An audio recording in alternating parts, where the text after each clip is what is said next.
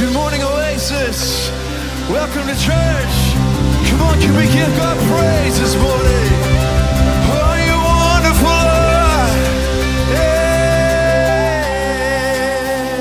Well, Happy New Year. We're so glad you're here today. Go ahead and say hi to somebody beside you. Wish them a Happy New Year. Welcome them to church.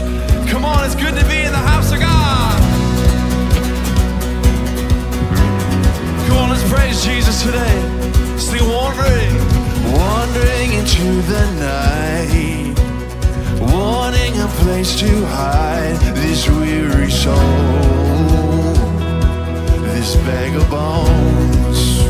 And I try with all my might, but I just can't win the fight. I'm slowly drifting, a vagabond. Just when I ran out the road, I met a man I didn't know, and he told me that I was not alone. Oh, you picked me up, turned me around, you placed my feet on solid ground. I thank the Master, I thank the Savior, because you healed my heart, you changed my name. Forever free, I'm not the same. I thank the Master, I thank the Savior, I thank God. Come on, we put our hands together today, everyone in the house. Come on, come on, come on. I cannot deny what I've seen. I've got no choice but to believe. My doubts are burning, like ashes in the wind. So long to my old friends, burdened in bitterness. Oh, you can keep it moving. You ain't welcome here. From now till I walk the streets of gold, I'll sing of how you saved my soul. This wayward son has found his way back.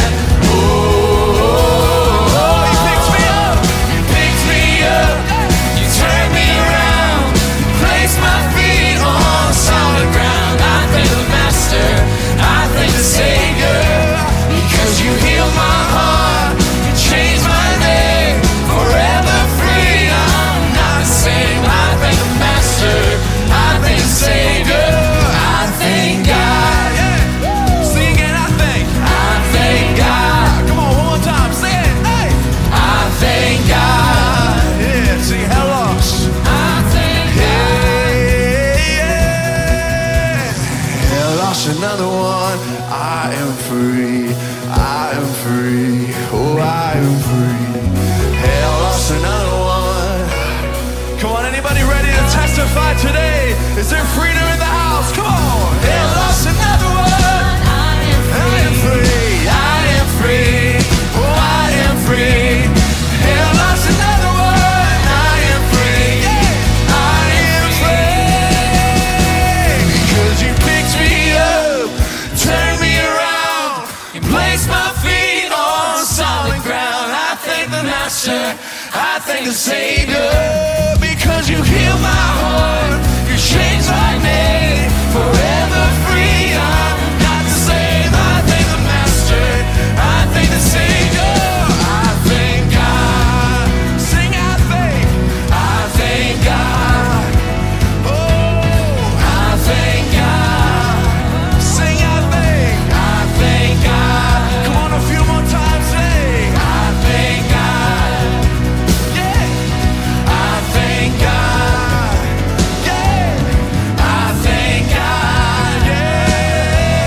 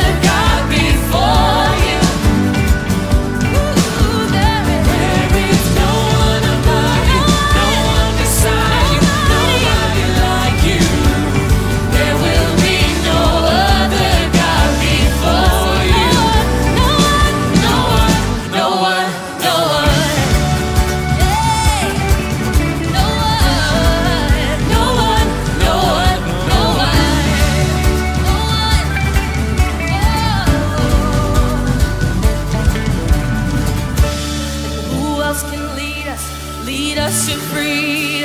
No one, no one, no one.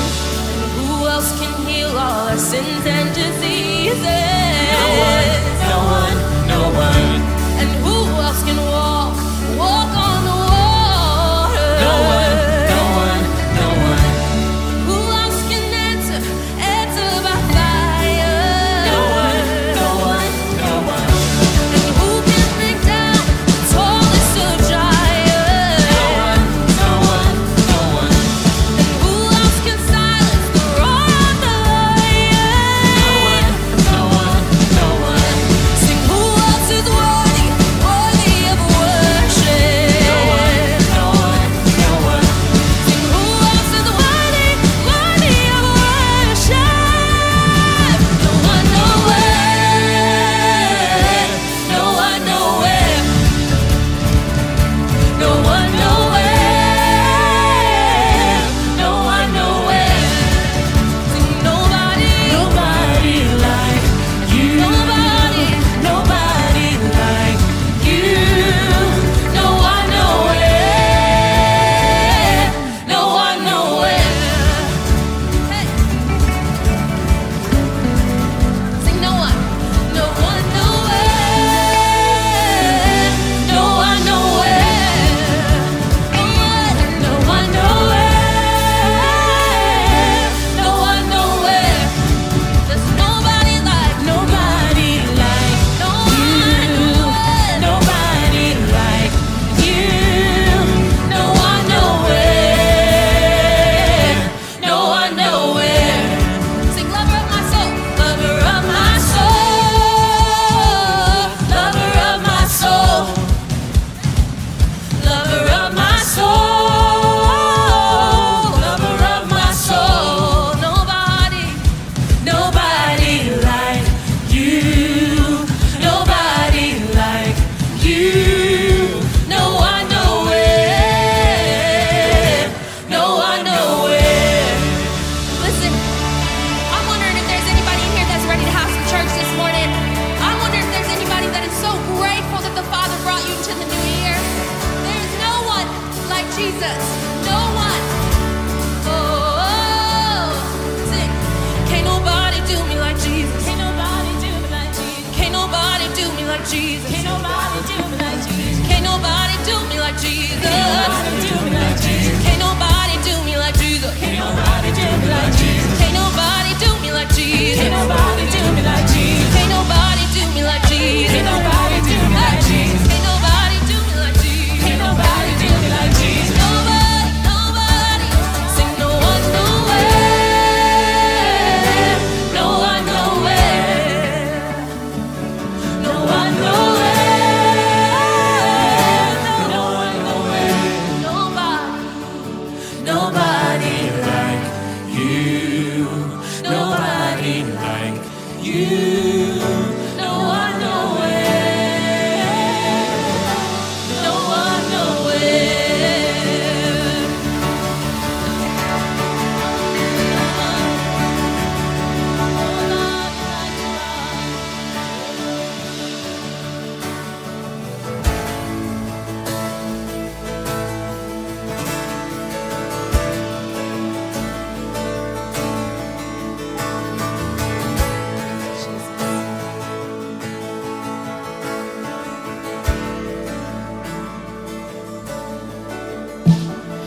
Mountains are still being moved. Strongholds are still being loosed. God, we believe it. Yes, we can see that wonders are still what you do. And bodies are still being raised. Giants are still being slain. God, we believe it. And yes, we can see that wonders are still what you do. We are here for you. Come and do what you do. We are here for you. Come and do what you do. Set our hearts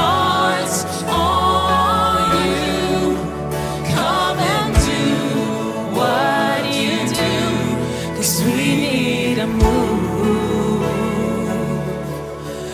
We need a move. Bodies, let's sing it like we really mean it. And bodies are still being raised. Giants are still being slain. Oh God, we believe it. Yes, we can see that. Wonders are still what you do.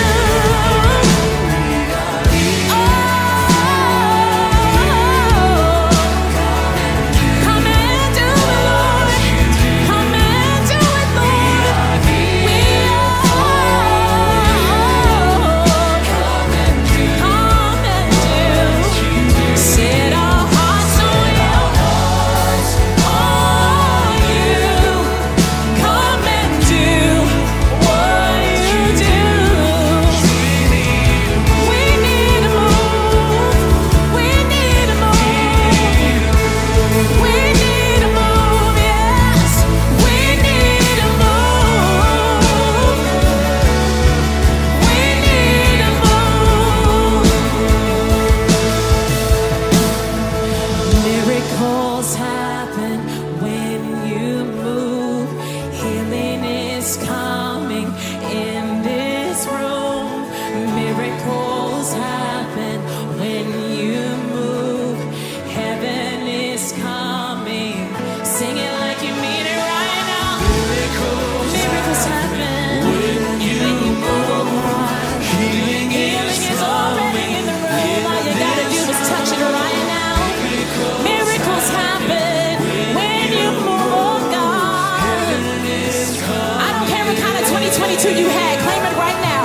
Miracles happen. Shake up your faith right now for 2023. Healing is coming in this room. Oh, miracles, they happen when you move. Heaven is coming. Heaven is coming.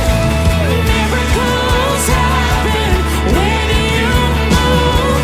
Healing is coming in this room. Miracles happen when you move.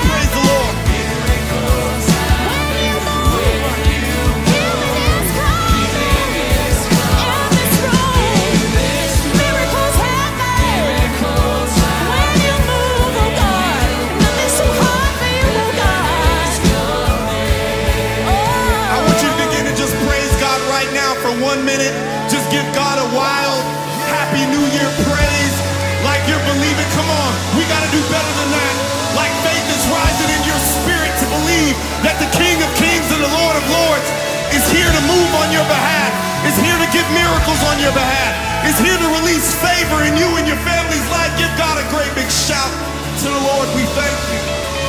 We thank you, Jesus. We thank you, Lord. You know, in church, we love to sing about miracles. We love it. We love it. But I've always said the worst thing about a miracle is that you need one. We don't want to be in positions where we need miracles. Anybody want a miracle in their finances? Somebody said, yeah, but most of us don't really want a miracle in our finances. We want things to be steady. We want things to be calm. We want things to be smooth. I realized in my life, it's been a minute since I've seen a real miracle. It's because I'm constantly trying to position myself where I don't need God to do the miraculous. I don't want a miracle on my spreadsheet. Do you? I don't want a miracle in my body. I want to be healthy. But God is here to do miracles. And if you look up the original word for miracle, it says something powerful. It says something that God does supernaturally to authenticate a message. So there's a message in the miracle. And oftentimes in Israel, they wanted God to keep doing miracles because they were missing the message in the last miracle that he did. And there's some verses where they say that the Greek philosophers wanted wisdom and knowledge and information, and Israel wanted miracles. But sometimes God is slower to do a miracle because we're not getting the message in the miracle. Every time God does a miracle, there's a message for you to believe. There's not a person in here who is believing for finances in this room that hasn't not seen God do it before. You know you've seen it. But sometimes we are so happy to get the financial miracle, we keep the money and let go of the message. But God didn't give you the money to sustain you. He gave you the message to sustain you. Money comes and goes, but the message and the word of the Lord remains forever. So I want to encourage somebody today. Did God do something 5 years ago and you let go of the message and kept the miracle?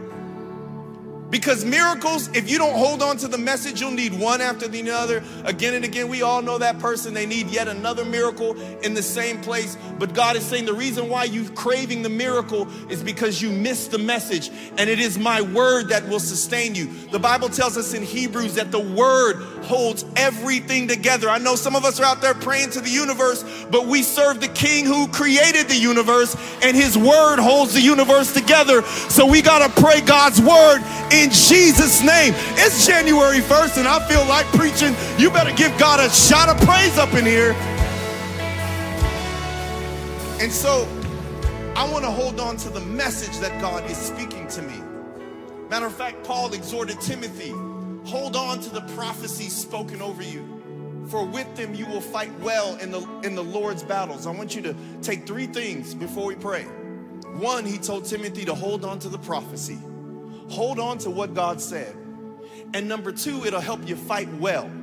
And number three, he said, in the Lord's battles. The word is for you, the battle is God's. Sam, I'm back from vacation. I'm back.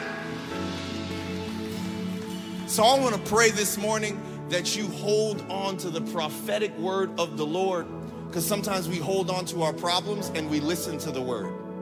No, we got to give our problems to God and hold on to the word.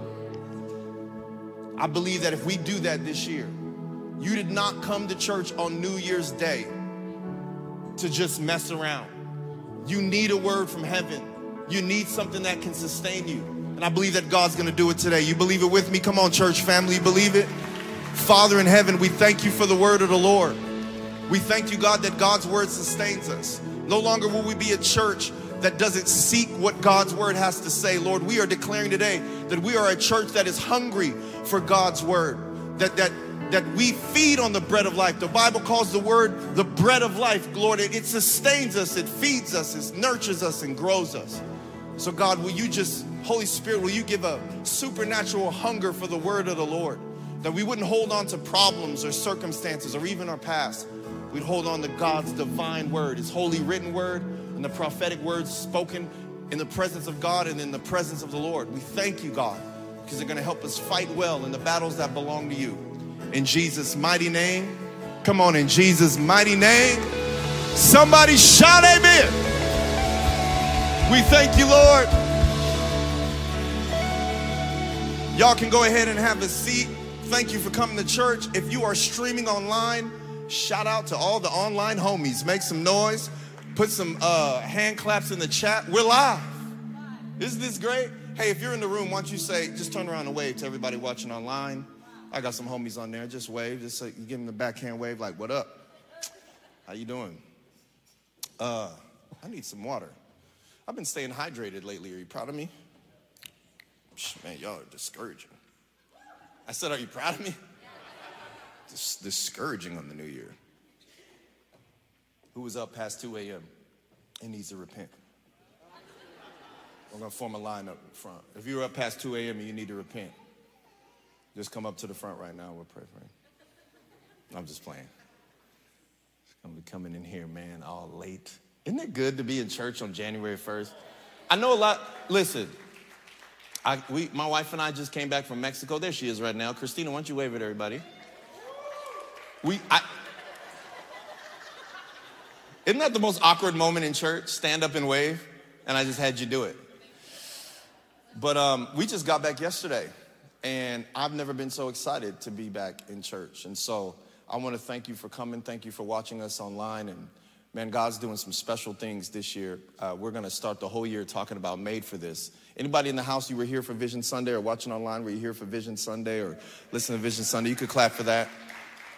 And I told this story about how when I first became a pastor in 2015, like almost days after I got ordained, someone gave me a baseball bat with a verse from Genesis 41 that talked about 7 years of famine and 7 years of blessing. I won't get into that passage of scripture right now, but it was very profound because at that time, nobody, at least on our staff, was operating with that kind of prophecy.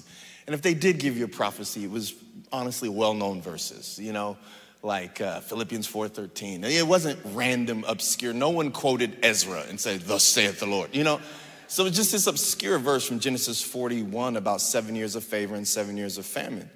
And so I held on to the bat for years and didn't pay much attention to it. And then one of my favorite pastors, Pastor Stephen Furtick, we got an opportunity to go out to his church right when I was told that I would be the next lead pastor of the church. I said, I'm going to go take some time, visit some churches that their movements are inspiring. So I flew out with some team to Elevation Church and got a chance to hear from Pastor Stephen. And it was powerful as I was expecting. And when he goes to preach, he says, turn your Bibles to Genesis 41:26. And it was the exact verse that was on the baseball bat. Now, I hadn't seen this baseball bat in 3 years. So I called my wife, bring the baseball bat out of the closet. Tell me the verse that's on that baseball bat. And it was a passage he had on the screen. And he started talking about 7 years of famine and 7 years of favor. And if you read the story of Joseph, Joseph had grain to provide for the people. And he's saying the reason why God is raising you up in the famine is because you have favor on your life and you're going to be grain for the people in the famine, your walk, your life, everything. And so I'm just in this service, just bawling my eyeballs out.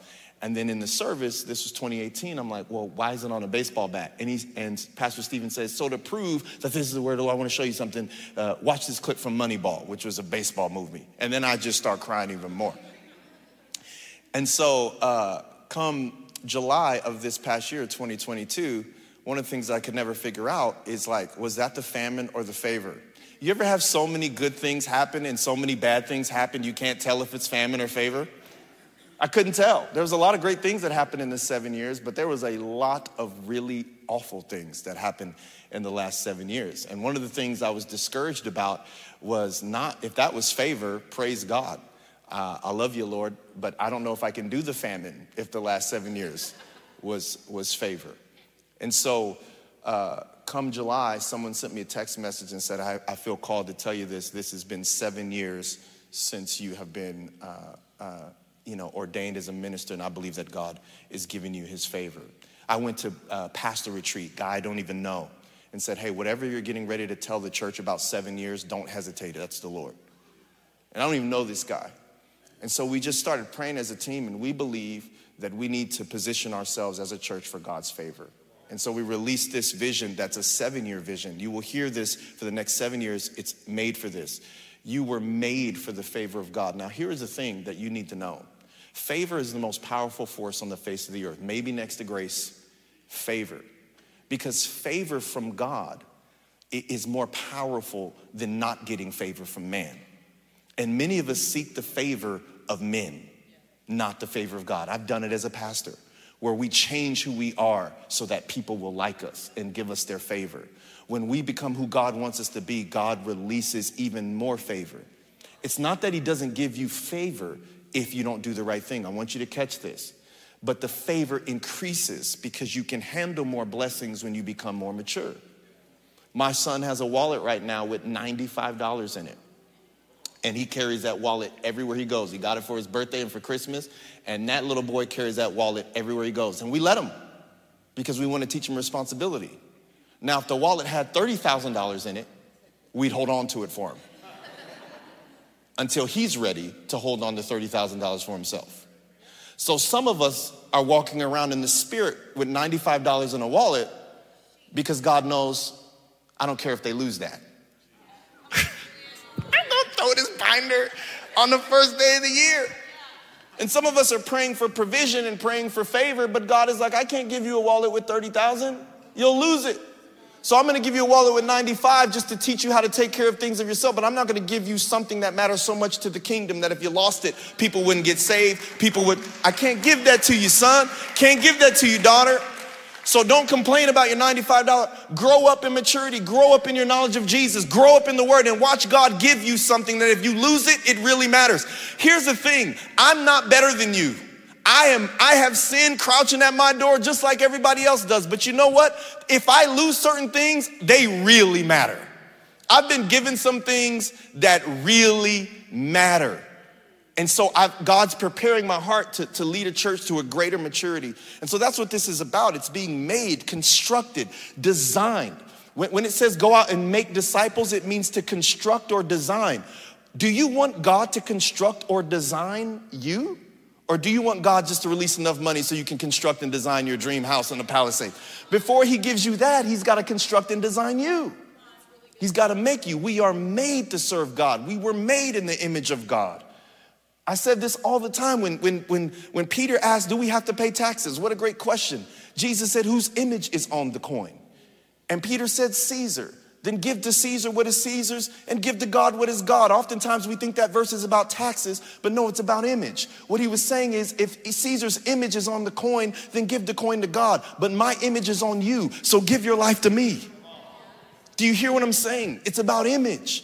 God wants to make you and fashion you and conform you into his image. And that's what Made for This is about. Now that cannot happen if we don't do three things, which we're going to be repeating a lot. And those three things in our church are, we need to be present. Thank you for being present on January 1st. Come on, make some noise for yourself. Thank you for being present online. We need to be present. Number two, we need to be generous. There's something about generosity that I believe that God wants to release in our church. And number three, we need to be connected. We need to be connected. Now I want to turn your Bibles to Genesis chapter 4, because some of us are like, when is he going to read a scripture? He hasn't read a scripture yet. Genesis chapter 4, verses 1 through 16. Can you handle 16 verses? Come on, I need you to help me preach. Can you handle 16 verses? All right. We're reading from the NLT. It says, now Adam had sexual relations with his wife. I tried to find a verse that didn't have that there that strong, but I really couldn't, man. It's a family service. So we'll just keep pushing. But it's biblical. With his wife Eve, and she became pregnant. That's what happens. And then it says, when she gave birth to Cain, she said, with the Lord's help, I have produced a man. Hallelujah. Later, she gave birth to his brother and named him Abel. When they grew up, Abel became a shepherd, while Cain cultivated the ground. When it was time for the harvest, somebody say harvest, Cain presented some of his crops as a gift to the Lord. Abel also brought a gift, the best portions of the firstborn lambs from his flock. The Lord accepted Abel and his gift, but he did not accept Cain and his gift. That made Cain very angry, and he looked dejected. Can I pause here for a second and say that I was really taken aback by this passage of scripture as I was studying it and thinking about it and praying through it, because it confirms to me that there are certain things God does not accept. But God is love. But God doesn't accept everything because he is love. And one of the things that we are being conditioned to believe is that if we are love, we have to accept everything everybody does. Acceptance and love are different. Now, I'm not here to judge which one you should do. You need to pray to the Lord, and it should be according to his word. But all I want you to take this away is acceptance and love are not the same thing. Because did God not become love when there was something he didn't accept? No. So you don't have to accept everything to make people feel. My 2023 is Julian 3.0.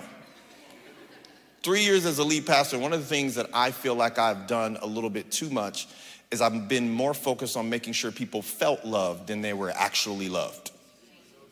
And I'm still catching L's. I'm gonna do what the Lord tells me to do, and you need to know that I love you. You might not always feel loved, but that doesn't mean you're not loved. So in order to feel loved, we exalted acceptance over love. And we've actually made it impossible for someone to be loved if you don't accept everything that they do. Does that make sense? And so what happens is we don't even know what the word says about stuff anymore. We just know that if you don't feel accepted by that, then I'm supposed to set aside the word because I need to love you. I need to put love up. And even people who aren't Christian will say that God is love. Yes, but it says right here that God said, and this is the SIV version, the San Bernardino International version, said that when Cain gave the offering, God was like, nah, bruh, I don't accept that. I love you, but that's unacceptable. Come on, as a parent, can we say I love you, but that's unacceptable? As Christians, I love you, but that's unacceptable. Hey, my friend, I love you, but that's unacceptable. Some of us have something right now that would really build up a friend in love if we just told him the truth, but we want him to feel accepted, so we don't tell him the truth. Now, by the way, the Bible says it's the Holy Spirit's job to lead people to the truth. Even Jesus, I've never found a scripture where Jesus withheld grace. But there are scriptures where he withheld truth. And he did not tell people the truth. He said, he told his disciples, there's so much I want to tell you, but your souls couldn't bear to hear it now. A real pastor knows the condition of the soul of the person they're pastoring and knows if they're ready for the word. Shepherding and pastoring is also preparing people to be able to receive the word. It's not shouting the word on your Instagram stories and saying, I guess you don't want the truth. No. Oh, man. It's preparing. You know I love you, right, girl? But you are tripping. Come on, shoot. You feeling empowered? Shoot that text right now. Says, I don't accept this. And watch what the Lord said to him. Rejected his little funky offering. You understand how good, if you're not careful, we act like God's not good. Because he didn't accept that action. But I want to tell you, whatever the action could have been, it could have been action. This action involved an offering. This action could involve sexuality. This action could involve anything that according to God's word is unacceptable. And God said, nah, brother, but then had a conversation with him. We can't even get Christians to have conversations with people who are doing things that are unacceptable to God. And God himself told Cain, why are you mad? Rejected his offering and then leaned in. Man, he's good. Why are you mad? The Lord asked Cain, why do you look so dejected? You will be accepted if you do what is right. The Bible says Cain didn't even say anything to God. God came in like an old school father. I wipe that look off your face. He was old school. Why are you looking like that? You will be accepted if you do what is right. But if you refuse to do what is right, then watch out. Sin is crouching at your door, eager to control you. But you must subdue it and be its master. There are certain things in the Bible where sin is a choice. But interestingly enough, in this passage, God describes sin as some evil force looking to get you to do something that's the opposite of what God wants you to do. So what did God do 2,000 years later? This is why I love God. He knew that sin was always there, trying to get you to do something that was the opposite of God's will. So he sent his one and only son, Jesus, to die for that sin so that he could give you the Holy Spirit, something that was always there to help you battle the power of the sin. What's better to battle the power of sin than the power of the Spirit? So he says, if sin is always there, then I'm going to send my son to give you something even greater that is always there. The Bible says, greater is he that is in you than he who is in the world. This is a beautiful thing. And so if it continues, Cain's heated, and God's telling Cain he's going to subdue sin. And so verse 8 says, one day Cain suggested to his brother, let's go on to the fields. And while they were in the field, Cain attacked his brother Abel and killed him. Afterward, the Lord asked Cain, where is your brother? Where is Abel? I don't know, Cain responded. Am I my brother's guardian? Original translation is, am I my brother's keeper? Shout out to Wesley Snipes in New Jack City. Come on, somebody have my back. Somebody have my back. But the Lord says, what have you done? Listen, your brother's blood cries out to me from the ground.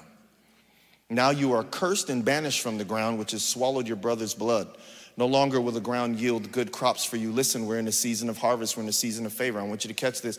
No longer will the ground yield good crops for you, no matter how hard you work. From now on, you will be a homeless wanderer on the earth. Cain replied to the Lord, my punishment is too great for me to bear. You have banished me from the land and from your presence. You have made me a homeless wanderer. Anyone who finds me will kill me. The Lord replied, no. For I will give a sevenfold punishment to anyone who kills you. Then the Lord put a mark on Cain and warned anyone who might try to kill him. So Cain left the Lord's presence and settled in the land of Nod, east of Eden. There are certain Christians who would celebrate if an evil person died, a wicked person died. God was like, not only am I going to talk to the wicked person, don't let anyone try to talk you out of the fact that God is good. Not only am I going to have a conversation with the person who gave me a shady, funky offering, but then the person killed his brother, and I'm going to put a mark on him and go, he's still my son. I wish somebody would try to put a hand on Cain. After Cain killed Abel, God said, I wish somebody would try to kill Cain. Do you understand what I'm telling you? God's still protecting Cain. God's still speaking to Cain. But here's something interesting that I want us to catch from this passage of scripture, because it's going to be where we land a little bit and live a little bit for the next few minutes. But in Genesis chapter 3, one chapter earlier, Adam had an issue with God. So here we have Adam. We all know the story of Adam. Adam ate from the tree because it was fire. I don't have time to go into that. He thought it looked good, whatever. Eve, you guys all know that story. And now his son gives a bad offering and ends up killing his brother. So I want you to read Genesis chapter 3, verse 8 through 9 with me. When the cool evening breezes were blowing, the man and his wife heard the Lord God walking about in the garden. And so they hid from the Lord God among the trees. Then the Lord God called to the man, where are you? Where are you? In the first 3 chapters of scripture, there are 2 questions God asks. Even Bible scholars and Bible colleges encourage you as you read your Bible to look at the first time it happened in the Bible. And God has asked plenty of questions in the Bible. He's asked questions to David. He's asked questions to Samuel. He's asked questions to multiple people throughout the Bible. He showed up to Paul and said, why are you persecuting me? Maybe we should do a Bible study on the questions that God showed up out of heaven and asked humanity. Because the first 2 questions in the Bible that God asked are, where are you and where is your brother? When Adam sinned, where are you? Because Adam and Eve hid from God. And when Cain killed his brother, where is your brother? Where are you and where is your brother? If you're hiding from God here today, online or in this room, you have no reason to hide from God. The blood of Jesus has covered every sin. God might be asking, where are you? I want to be with you. But if you love God or say you love God and you're watching online because you got hurt in church 7 years ago, God might be asking you, where is your brother? Where is your sister? There's an accountability in the Bible to know where your brothers and sisters in Christ are. Do you know that's the whole purpose? It wasn't just, the cross doesn't just forgive of sin, but it aligned all of God's children together. Even the Bible says one that hates his brother or sister in Christ, that person, and they say they love God, they're a liar. You know what that word hate means in Greek? It means to love less than God intended. Is there anyone that are your brother, sister in Christ that you love less than God intended? God might be asking you, where is your brother? Where is your sister? In Hebrews 13, verse 17, it says, obey your leaders, for they have to give an account for your souls. God's gonna ask me about you when I get to heaven. I'm held accountable for where you are in your life and the words that I preach. I want you to write this down. This is why it's so important when we talk about made for this to be present. All of our failures to be present in the right way with God will eventually make us lose the desire to be present with our brothers and sisters in the church. They're connected. They're connected. The sin of Adam disobeying God and the sin of Adam's son killing his brother was connected. Spiritual death brought death to the family of God. And there is something, nearly every verse on favor, nearly every verse on blessing is not to one person. It's to a community. It's to God's people. He's proclaiming something over a body. So you cannot leave the body and proclaim the blessing. All right, I guess I'm just gonna keep going. You can't tell me you love me but don't want to be around my kids. And my kids can be hard to be around sometimes. Anybody else got kids like that? You drop them right off their back to the...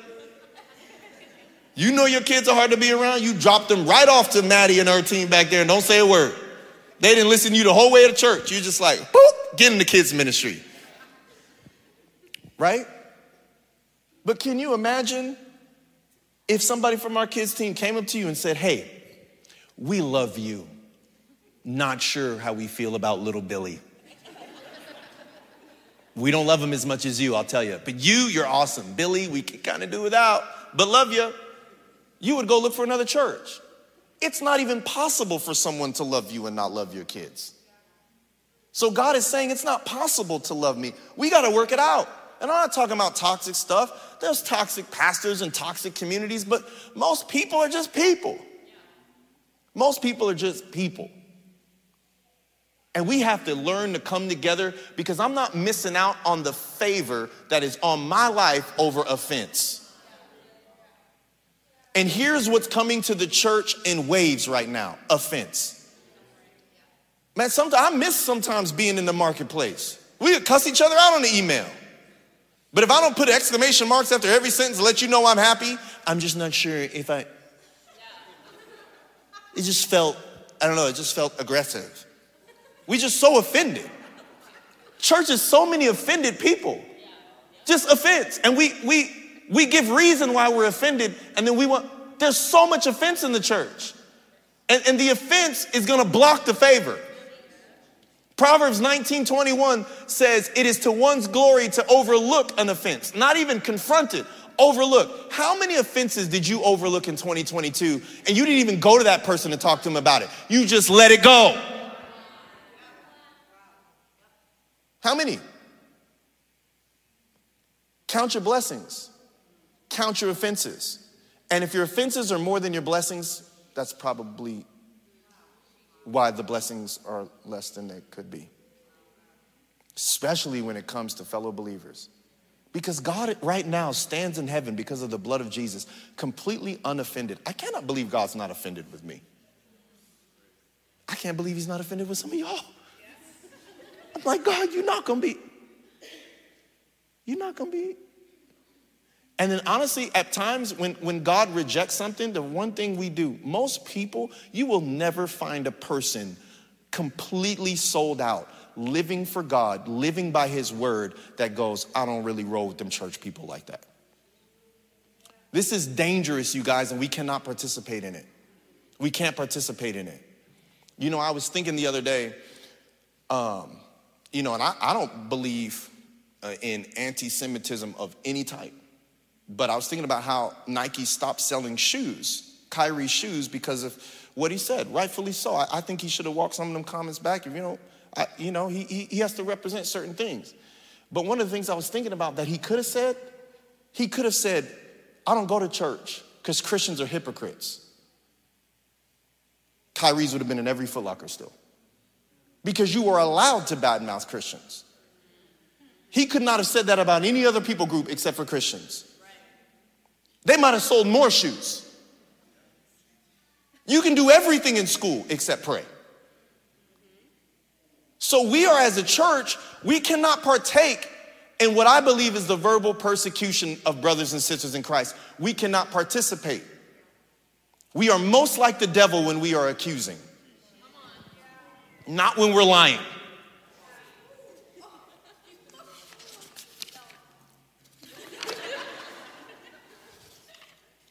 This is a good one. That's when we're most like him. I know he's the father of lies, but when we accuse other believers, remember my Instagram account in 2020 used to be what other pastors ain't doing and what other churches ain't doing. Babe, why you nodding your head so hard? She's like, your nod is way too high. Like the way you started your chin a little bit too high in the air with that nod. I'm gonna need that chin to come down and just go, She was like, by the way, side note, this has nothing to do with my sermon, but I've just noticed this. Whenever I pass black men in the grocery store, Caleb, what did you say? I don't know who made up this rule, but we have to nod to each other. Caleb, have you noticed that? I don't know who made this up, but I want to be free from it. Like, I'm in 2023, I'm being free from expectations that people put on me. If I don't want to nod to you, I don't have to. But there's this thing where something comes in my soul, and let me just teach you something. Am I lying? And if they're older than you, the head nod starts up. No, if they're older than you, the head nod is down. If they're your age or younger, it's... Can I tell you, the Holy Spirit is setting me free in 2023. If I don't want to nod, I'm not nodding.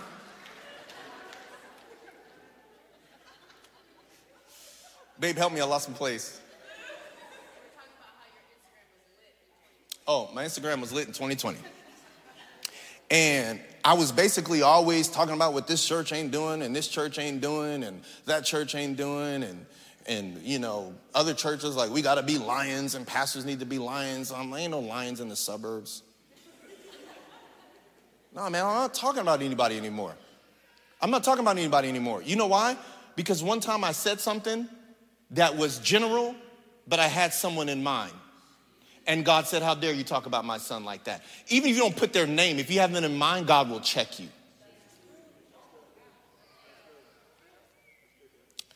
This is really good stuff, guys. Really good stuff, man. It's stuff God's been convicting me. I'm not really good like it's arrogant. I'm just sharing with you what God has been convicting me of. So any the people I were mad at during the time of racists were like hyper, like conservative people that were denying that racism was real. And God was like, he checked me. He was like, have I not blessed you? Why are you so locked? I know, hear my heart. I know there's racism, but like you're the only pastor in LA that doesn't have a black church. 85%, that's not 85% black.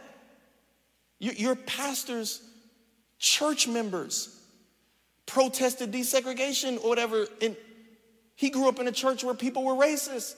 And he grew up to give his church to a black man. And you hear, did I not bless you? Walk in the word of the Lord. Walk in what blessed you, not what offends you. I'm going to say it again directly for you, my brother. I said, walk in what blesses you, not in what offends you. Because if you're not careful, because someone in the church offended you, you'll be trying to get to the promised land and God will be shouting to you, where is your brother? I want to pick up on a couple of other things that I noticed from this passage of scripture that is really going to be powerful for us to be made for this, made for the favor of God. It says in Genesis 4, when it was time for the harvest, Cain presented some of his crops to the Lord. Abel also brought a gift, the best portions of the firstborn lambs from his flock. The Lord accepted Abel and his gift. I want you to notice that it didn't say when it was harvest. Somebody say harvest. That they had some service hosts come and do a 3-minute devotional on why people should give. It doesn't say that someone said, hey, now give 10% of this. No one said anything.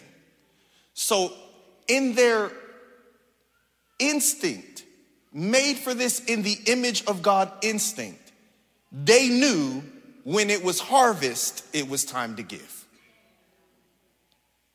When it was harvest. Not when it was sowing, when it was harvest. When you know God's blessed you.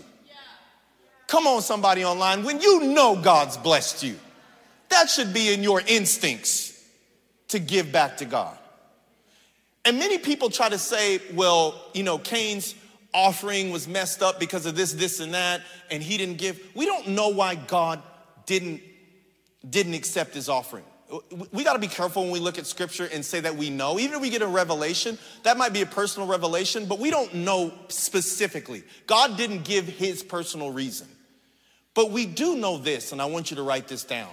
God examined their offerings. I read this passage of scripture and I got so convicted because God is examining my offerings. And I'm tithing, and so I think I'm good. But I don't give like God is examining everyone. Examining it.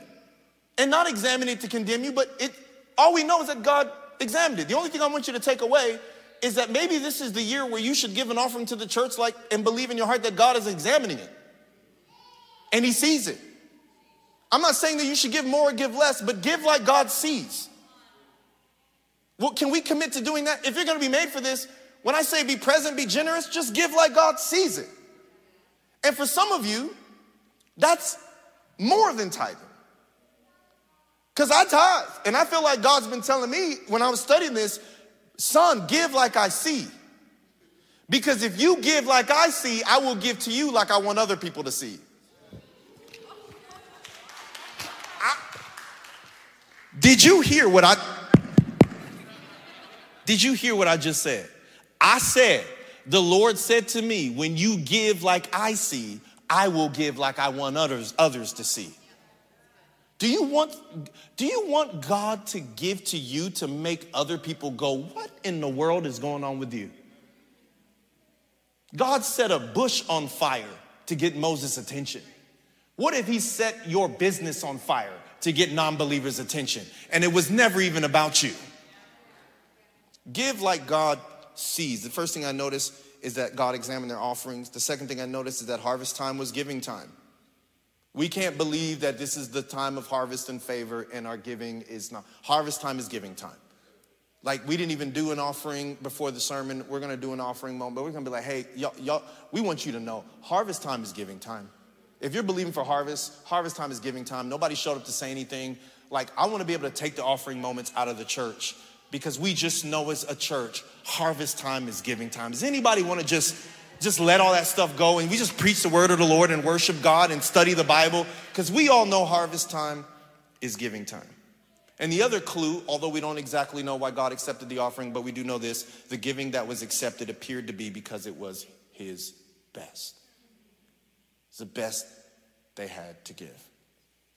The best they had to give. My favorite verse on tithing is this.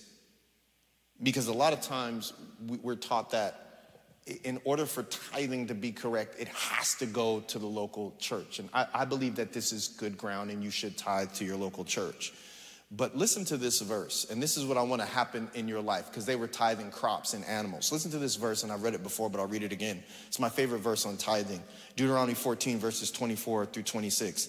Now when the Lord God, not if, now when the Lord God, your God, blesses you with a good harvest, the place of worship he chooses for his name to be honored might be too far for you to bring the tithe. I think that this is a better, in my opinion, I wouldn't say this is like Bible scholar stuff, but I think this is a better interpretation of why people should tithe to the local church than Malachi 3:10. Because the local church is not the storehouse in any translation in Hebrew.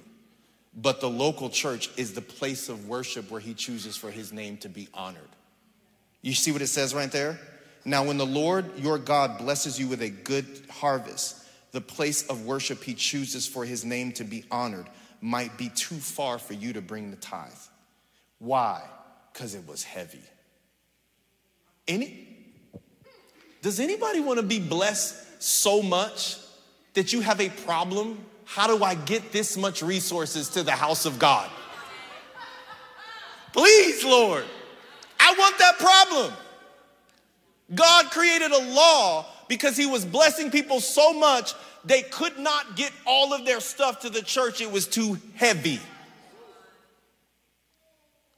Like, what if God blessed? I want God to bless me where I can't do it on PushPay. There's a certain amount of money that if I wanted to give it, I couldn't do it on the app. Sorry, Pastor, I know you're putting that online at Oasis LA, but what I have to give, I can't go through that. We need to wire this. I want to be blessed like that. And it says when God blesses you like that, it says, if so, you may sell the tithe portion of your crops and herds, put the money in a pouch, and go to the place the Lord your God has chosen. When you arrive, you may use the money to buy any kind of food you want, cattle, sheep, goats, wine, or other alcoholic drink. Then feast there in the presence of the Lord your God and celebrate with your household. He said, I want you to fathom, let's say this was $100,000. He said, if $100,000 worth of crops and animals is too much to bring to the church because it's too far, then sell it, keep the silver, and have $100,000 party and remember what God has done for you. The one thing you can't do is keep it.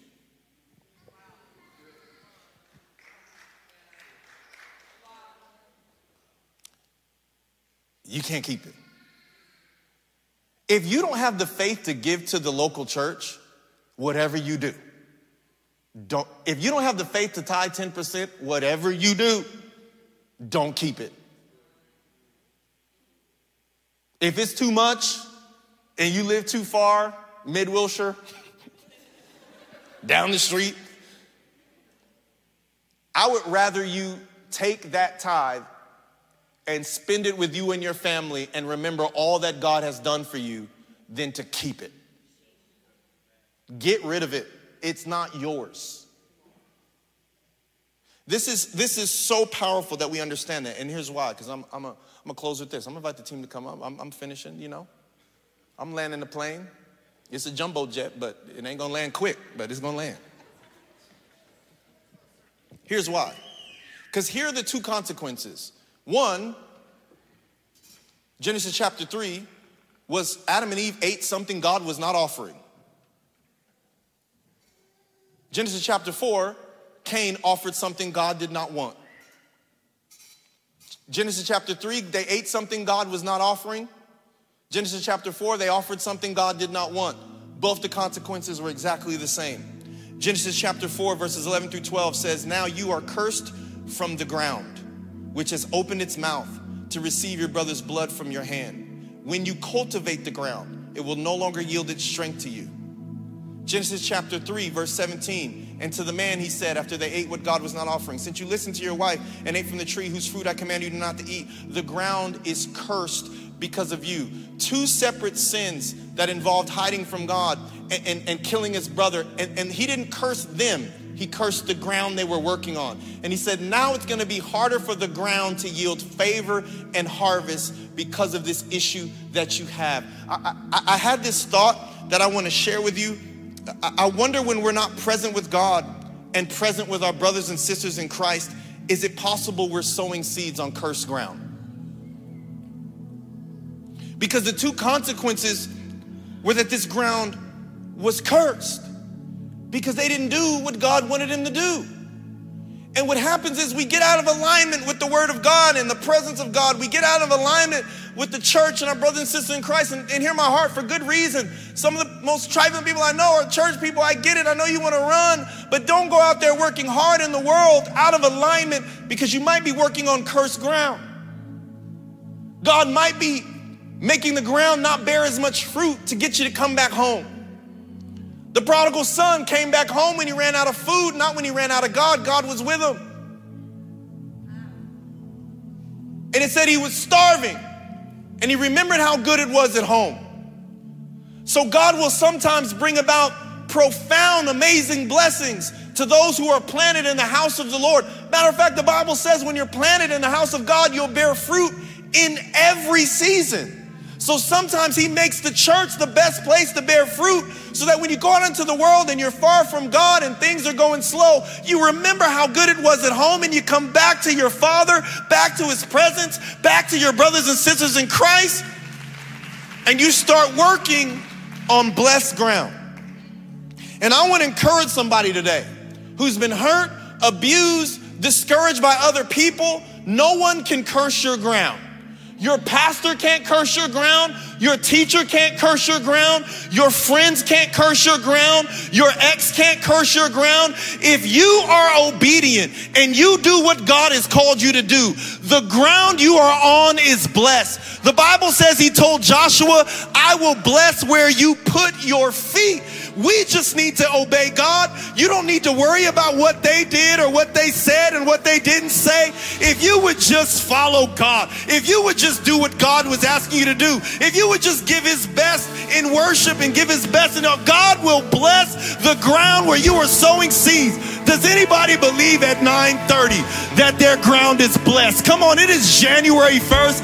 I need you to stand to your feet and give God praises. If you believe that nobody can curse your ground, if you believe that you are sowing seeds on blessed ground, now it might not have been blessed before you showed up, but now that somebody that loves God and loves his word has showed up, the ground is blessed. Somebody shout blessed.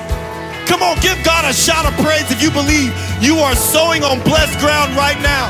Begin to exalt the name of the Lord. Come on, begin to shout the praises of the Lord. We thank you, Lord. May his favor be upon you and 1,000 Thank you, generations, and your family, and your children, and their children, and their children. May his presence go before you, and behind you, and beside you, all around you, and within you. He is with you. He is with you in the morning, in the evening, in your coming, in your going, in your weeping and rejoicing. He is for you. He is for you. He is for you. He is for you. He is for you. He is for you. He is for you. He is for you. Sing, may his favor be upon you and 1,000 generations, and your family, and your children, and their children, and their children. May his presence go before you, and behind you, and beside you, all around you, and within you. He's with you in the morning, in the morning, in the evening, in your coming, in your going. He is weeping and rejoicing. He is for you. He is for you. He is for you. He is for you. He is for you. He is for you. He is for you. If you agree with God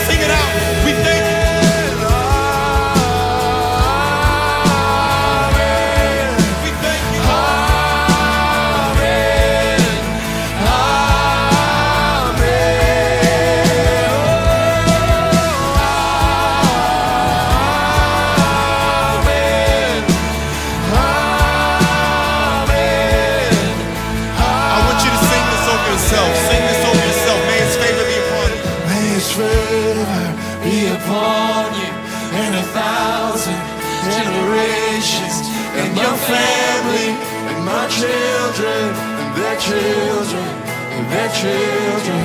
His presence go before me, and behind me, and beside me, all around me, and within me. Is with you, is with you in the morning and the evening, in your coming and your going, in your and rejoicing. He is for you, he is for you, he is for you, he is for you, he is for you, he is for you, he is for you, he is for you. Anybody have a great holiday meal the last couple of weeks? Nobody? Feel bad for you, man. Whose house you eating at, man? You do got to be careful. The cornbread, the mac and cheese, some of y'all had a rough. Anybody had a good meal the last couple weeks? Somebody on vacation asked me what my favorite restaurant is. And it was hard to choose. Because I asked questions. I said, favorite, like, is money not an issue and health not an issue? Because if I ate, like, if you have to eat at one restaurant forever, I'm like, is money an issue and are my arteries an issue? Because that's how I want to, because if money's not an issue, it might be like Mastro's or some steakhouse. If health is an issue, Uncle Andre's Soul Food in Studio City, California, they put an entire bottle of Lowry's on there, and they have to. But it is so fire. But I said if I had to choose one, it's honestly Granville. We're friends with the managers. We love the people, the staff there. But there's this one dish on there, the thick cut pork chop. Comes with this cranberry sauce. Amen. Come on, somebody shout amen. Comes with this cranberry sauce that is so fire that if I had to anoint you and I didn't have oil, bow down, be blessed with the cranberry sauce right on your forehead, just dripping down. It's amazing. But sometimes I don't get it. I don't get it because I'm hungry. And this particular dish and their best dishes take longer. They taste better, but they take longer. They're better, but they take longer. And as I was thinking about that, I felt like somebody in here doesn't think they have God's favor because they've been waiting. But you're waiting for something that's better. But you're starving. And you're tempted to order something that's not as good because it'll get here quick. You're tempted to date someone that's not as good because they're right here in front of you. You're tempted to just give up on that thing that you're doing, and you think that you don't have God's favor because you're waiting. As they were singing this song, may his favor be upon you, some of us went through a season that's so difficult, there's no way I'm walking into favor because this 2022 was the worst year. And I want you to be freed from that. You actually need deliverance from that, because that is a poverty mindset, a spirit of lack. The Bible says the Lord is my shepherd and I lack nothing. And so I want to pray for someone to just be free from that, so that you can have your heart aligned and your spirit aligned with what the word of the Lord says. He wants to bless you. Now, obviously, we talked about obeying God, but if you think, man, I don't even think if I align myself with God, that man, my life has never been what I thought it would be, I want you to raise your hand and I want to pray for you. If you're struggling to believe for God's favor because it's been a tough year, or you've been leaning into things that you know are not God because you're sick of waiting, that's struggling to believe of God's favor. Thank you, Lord, for the people. I see your hand. Father, we pray for them right now. Holy Spirit, come right now and fill your sons and daughters. Deliver them from that spirit of fear. Perfect love cast out fear. So, Lord, we ask that you pour your love into their heart. Love is deliverance, you guys. When you are filled with the Spirit's love, you will be delivered of all things in you that are not of. That's how those spirits and those different demonic things get in your life, is that we get too far outside of God's presence, too far outside of his word, too far outside of what he is telling us and our own fears and concerns and issues. The Lord has you. He will be faithful to you. Thank you, Holy Spirit. Thank you, Lord. Thank you, Lord. Thank you, Holy Spirit.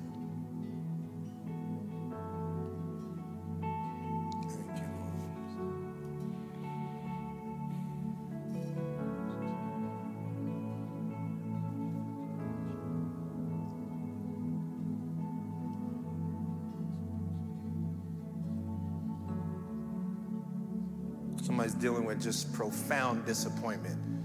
Something that they were so excited about is just not what they thought it was. I want to pray for you. God will meet you in that disappointment.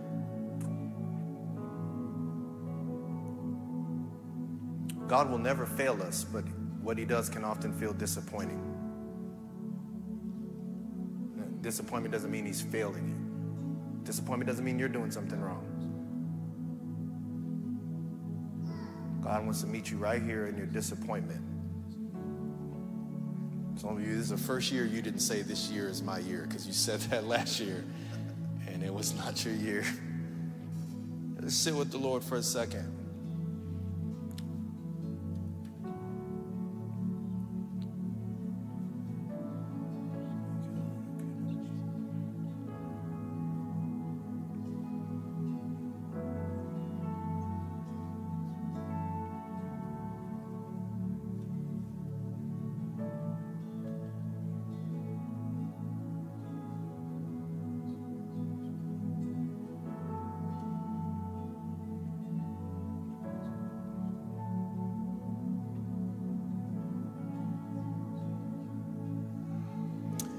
I have a word for several people in here. If it resonates with you, you can receive it.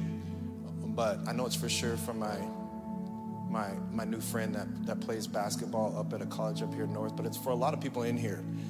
And there's this confusion about what to do next, because we feel like this is what we always have wanted to do. And when it's not working out, it's like, okay, what should I do? We're plagued by the question, what should I do? We feel like if we don't know what to do, then does that mean we're confused? But there's this verse in the Bible that says this: if you keep your heart pure, you are ready for every good work of the master. And I saw that word master pop out. And it's like, you're ready for every good work of the master. So which means purity can lead to confusion, because you're ready for whatever God wants to do, anywhere God wants to do it. So for people who keep their heart pure, things change a lot. And change makes you feel like something went wrong. But God will often use discomfort, because without discomfort, you just stay in the same place because you like structure, you like order, you like further. And God's like, nah, I got another pure person to go over here, so I'm going to move you over here. Here's what's crazy. We don't even know what King David was supposed to do. Many people think he was supposed to be king. We don't know what he's supposed to do, because we know this, that the prophet Samuel told Saul, had you obeyed God, somebody from your family line would have been on the throne forever. David replaced Saul, and when Saul got rebuked, he was told, if you would have obeyed, someone from your family line would have been on the throne forever. So what was David's original calling? No, God was playing chess. I don't believe I was originally supposed to pastor Oasis. I think God just said, Julian will do it. I believe some other person called to the entertainment industry, because that's where I felt so strongly called. I took a month off. From like preaching and pastoring in church. And one of the things that happened in that month off is I listened to old music of mine and cried for an hour straight, just grieving that I spent my whole life wanting that and it didn't happen. And I never grieved it. I never let it go. And I just listened to old songs. I knew I had it. Sometimes I can condition myself, well, maybe I wasn't that good, but I was listening, I was good. He just asked me to. I was listening to it like, I know I was really good. He just tapped me on the shoulder. If you keep your heart pure, you're ready for every good work of the master. And so purity and clarity don't mix. Can I say that to somebody? Purity and clarity don't mix. Often the purest people don't know what's next. But keep your heart pure and you're ready for whatever God wants to do. Don't listen to all those Instagram stories about goal setting. No. Not if you're pure. Because I have never once, since I've been a Christian, met a goal. Not one time. It was way more than the goal I set or way less. At the end of every year, as a Christian, every goal I set, it was either, oh my God, Lord, you went crazy, or God, what are we doing? It's never lined up to be exactly what I had in mind. It was, oh my gosh, this is way more finances than I thought I would have. or Lord. So keep your heart pure. And I just want to, just add on that word. The reason why this is happening is somebody said no somewhere. That's it. And God's like, oh, she'll do it. He'll do it. So then he moves, he shakes. This is what I don't like about Lord. This is what I don't like. I'm just trying to be respectful if I can. But God doesn't appear to move without shaking. He shakes everything to their foundations. That's why foundations are so important. That's why the word has to be your foundations, so that when God shakes everything down to the foundation, you still have the word he spoke over you. You don't have anything else, but you still have that. So God said, you keep your heart pure, I can use you for anything.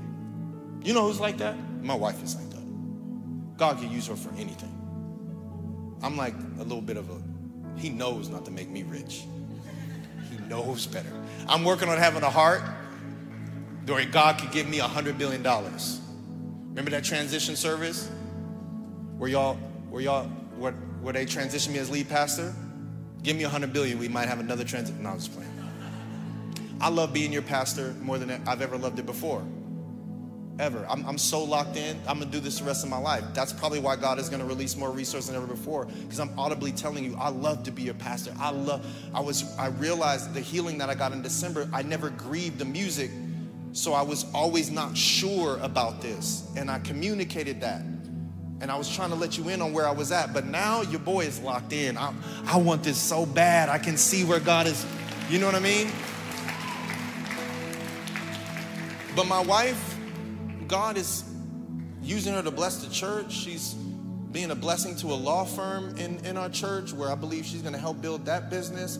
She's blessing youth. She's going to go down here from youth. So my wife has this pure heart where she can go different places. Some guy fixed our gate in our apartment building. And I saw him. What up, bruh? And Christina talked to him, her whole family just in church the next Sunday. He's like, hey, I fixed your gate. You're up to code because of me. And I'm like, and you know Jesus because of me. Who's more important?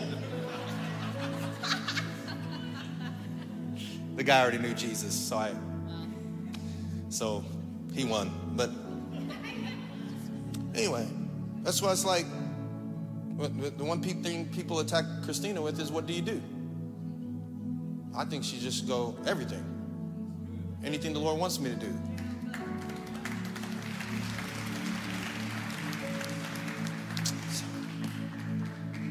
All right, I'm gonna pray. So we start the 11:30. What time is it? 11:15? Oh, wow.